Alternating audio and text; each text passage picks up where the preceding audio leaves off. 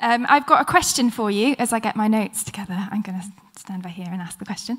If you're an introvert, this is your moment to have your introverted space.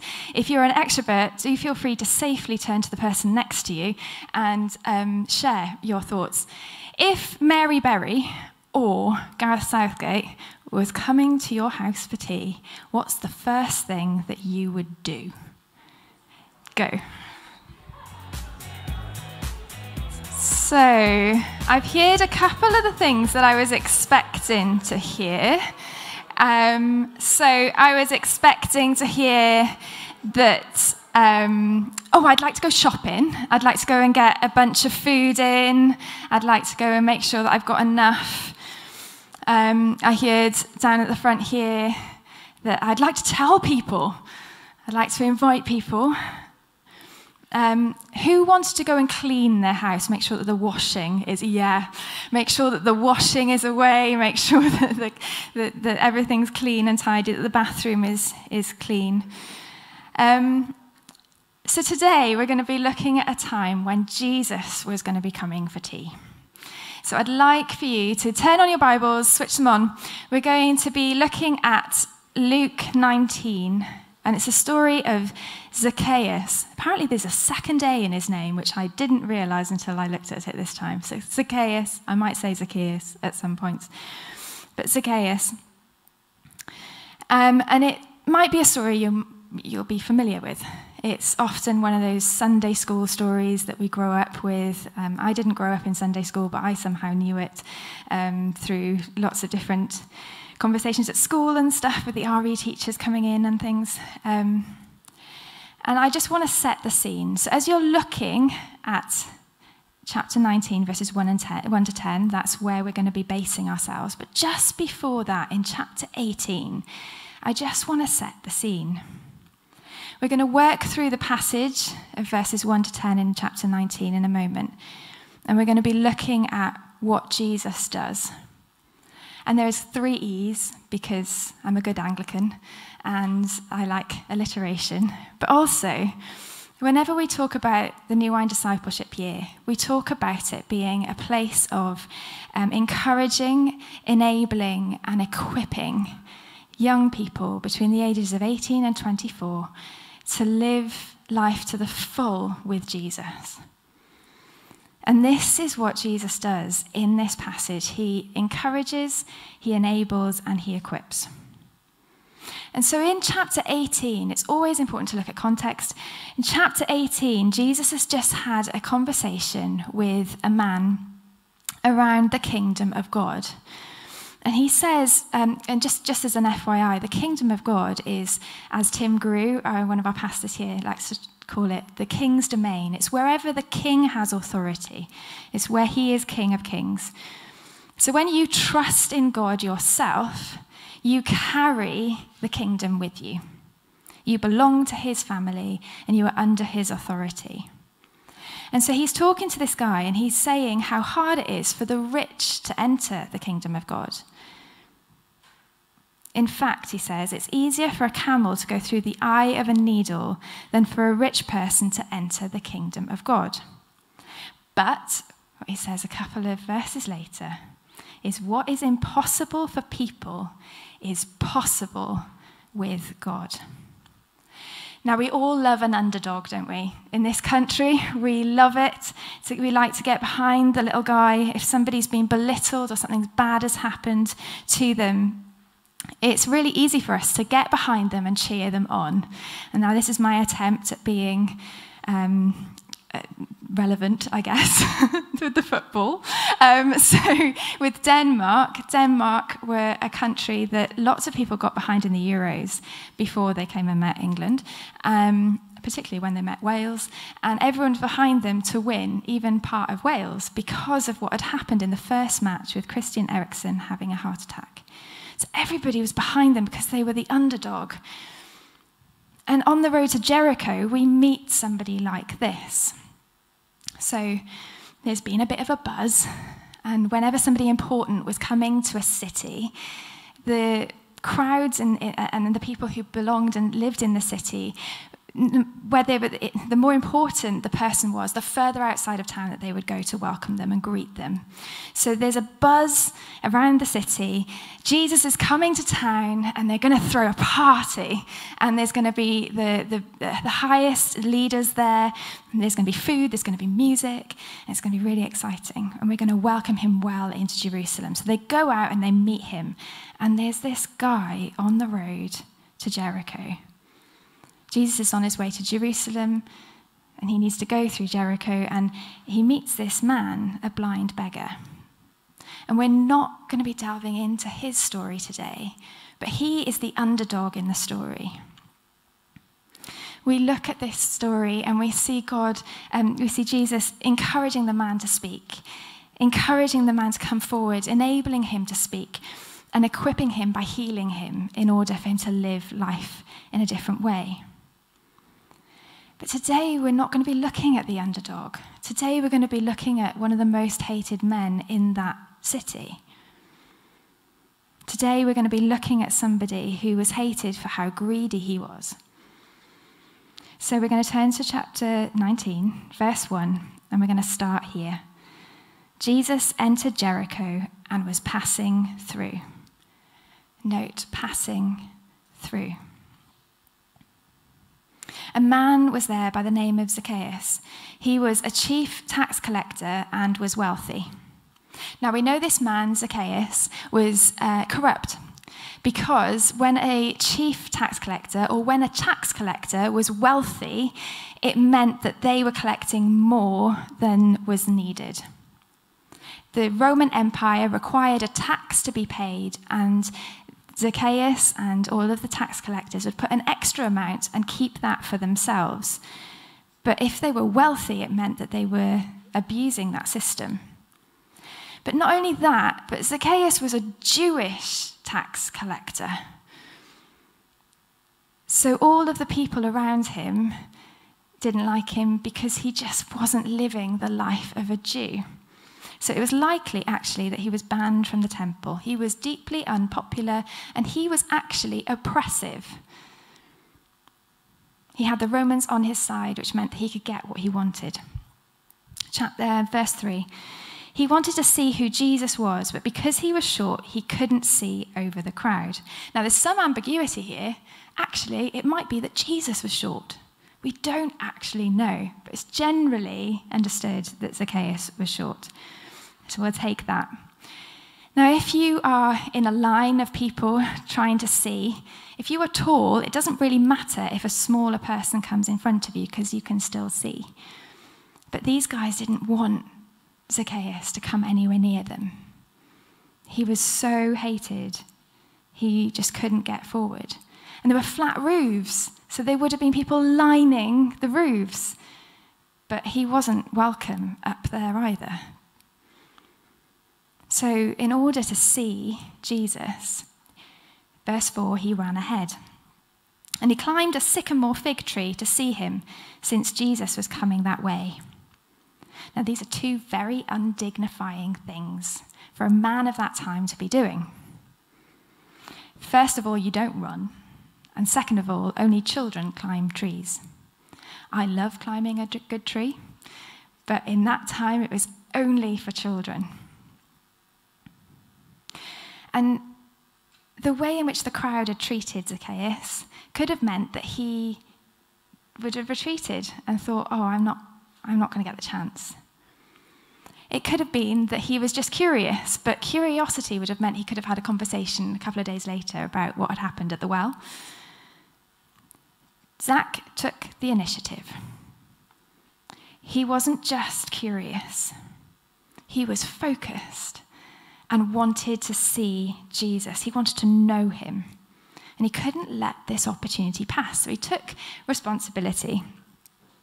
And sycamore trees could only be found outside of the cities because they were so big.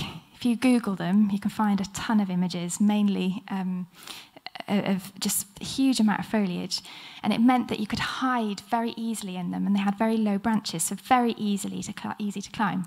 But they were far outside of town because they weren't appropriate for in town. So he had run outside of town. This is important. He'd run outside. And verse 5, when Jesus reached the spot, he looked up and said to him, "Zaccheus, come down immediately. I must stay at your house today." So he came down at once and welcomed him gladly. And this is the moment where it all shifts for him. Jesus sees him, Jesus knows him, and Jesus is drenched in kindness and grace and love for Zaccheus. He actually turns the heat on himself and says, "I want you." Here's the first E. Jesus encourages. Now, names are important, right? You've probably all had somebody call you the wrong name at some point. You might have a story of somebody calling you something very different from your actual name. My mum has an unusual name, so she sometimes uses my name when she goes to Starbucks or Costa or any other coffee shops are available. And it's all well and good for her. It seems to work for her. It doesn't work for me. So when I was in London a couple of years ago for a DY meeting, the barista wrote this on my coffee cup. For those who can't see, it says Colin. And it genuinely was what they put my name down as. Nobody else wanted that order. It was my name. And they chose to call me Colin with 2 L's. When somebody gets your name right, though, and especially somebody who hasn't met you before or has very little to do with you, and they get your name right, it's powerful. And in this instance, he is taken aback. This Jesus, he knows my name. In John 10, verse 3, Jesus says, "The sheep listen to his voice. He calls his own sheep by name and leads them out." He knows each and every one of our names. And the meaning of Zaccheus, it means pure one or innocent one. And that's not how he was living. But in this moment of Jesus saying his name over him, it's like a declaration of restoration. This man up a tree knows exactly how corrupt he is. He knows how he's let down so many people. But with one look from Jesus, with his name being spoken over him, he was in that moment given security, significance, and belonging. And not only that, but Jesus invited himself into Zacchaeus' world in this reverse hospitality kind of way. My granddad is somebody for me who has made a massive mark on my life. He loved Jesus so much. I often saw him writing out the Bible word for word. But he embodied it too. And he got to know this guy who was going through a really horrendous time. My dad was about 10, so it was many years ago. And this man was grieving, and he was asking a lot of questions about life. And my granddad looked and watched and saw him battle with these questions, but also saw him love motorbiking and going for long rides in the beautiful Welsh countryside. And what he did was invite himself into that world and bought himself a rundown motorbike that needed a lot of work, and together they worked on it and made it rideable and safe, and they went on long rides together and chatted about all sorts of things, and including Jesus. But the point was that my Bamps was inviting himself into this other man's life. And he's a long-term family friend. And we love him dearly. It's not about bringing others into our spaces where we are comfortable, actually. Hospitality isn't about that. Hospitality is sharing our hearts with somebody else. And often that means inviting us and ourselves into somebody else's space, which might be uncomfortable for us. So when we look back at this story, Jesus is inviting himself into a space that by Jewish standards is really unclean. And therefore eating and lodging there overnight means that he's then going to become unclean in the process by these standards. The dinner table was a sacred space. It was a place for friendship, for intimacy, and it said that you approve of the person in front of you. Cancel culture in that time was real too. It's not just something in the 21st century, it's something that's been going on for a long time. And this grace that Jesus was showing Zaccheus was jarring and overwhelming. And it didn't make any logical sense to them. So if we look at verse 7 in chapter 19, it says, all the people saw this and began to mutter, he's gone to be the guest of a sinner. The hostility is turned to Jesus in this. You can imagine that they were already disappointed that he was only passing through. But to then interrupt the passing through, go past the walls of the city, see Zaccheus up a tree and say, I'm going to come to your house, one of the most hated men in this city, and I'm going to come and dine with you and stay with you, and I want to get to know you.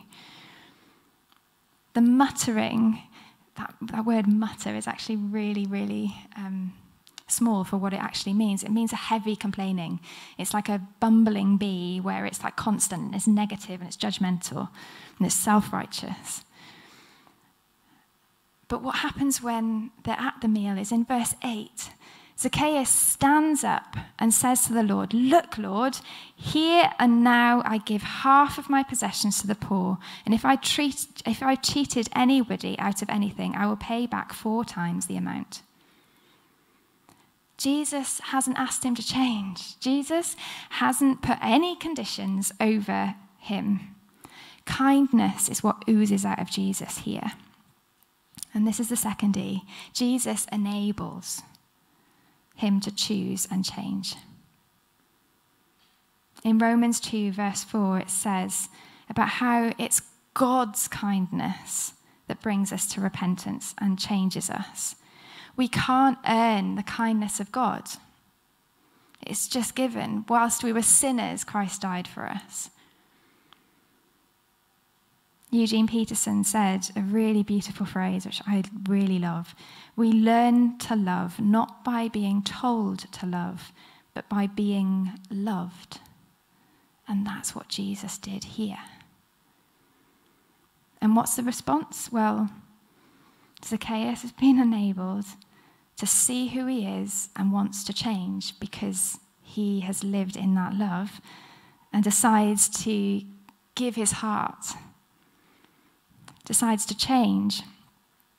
And it might sound like it's over the top and exaggerating, because it is, but that in the culture meant that he was taken at his word and taken as somebody who actually meant what he was saying and what his heart was, that he wanted to change. Verse 9, Jesus said to him, today salvation's come to this house, because this man too is a son of Abraham. For the Son of Man came to seek and to save the lost. So remember, this is the bully. This is the persecutor, the oppressor. And he's been given salvation.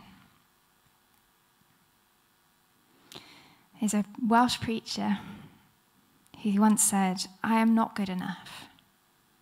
Jesus is good enough, and I am in him. The salvation here is given as a gift. And you get the third E, Jesus equips. Jesus is giving him belonging. This man too is a son of Abraham. He is accepted into the family. He is significant and he is secure. And this means, when you look at Galatians 3, verse 29, and the whole chapter of chapter 3 of Galatians, talks about how the hope and the inheritance that God has is for anybody who's called a son of Abraham. And this is what he's declaring over this man. The Son of Man phrase is used little in the Gospels, but in Luke, you've got verse 10, for the Son of Man came to seek and to save the lost. And John Mark Comer, who is a fantastic author and preacher, definitely recommend his books, links it to Luke 7. So his purpose, his mission, is to come to seek and to save the lost. But the way he does it, Luke 7, verse 34, he came eating and drinking. This is for us to go and do too. So my question for us, what if Jesus was coming to tea?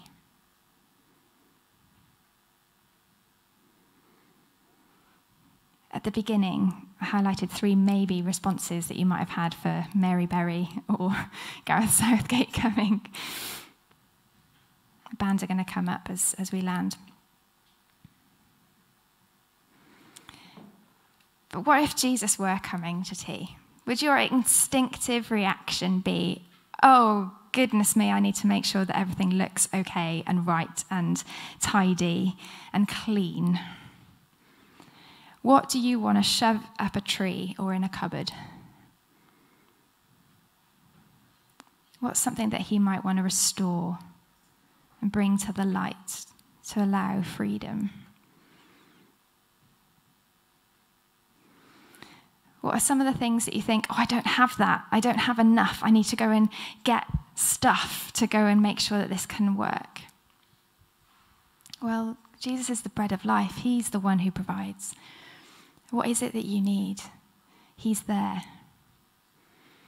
Zaccheus didn't have it all sorted. He didn't do a bunch of stuff to earn that salvation. He just showed his heart.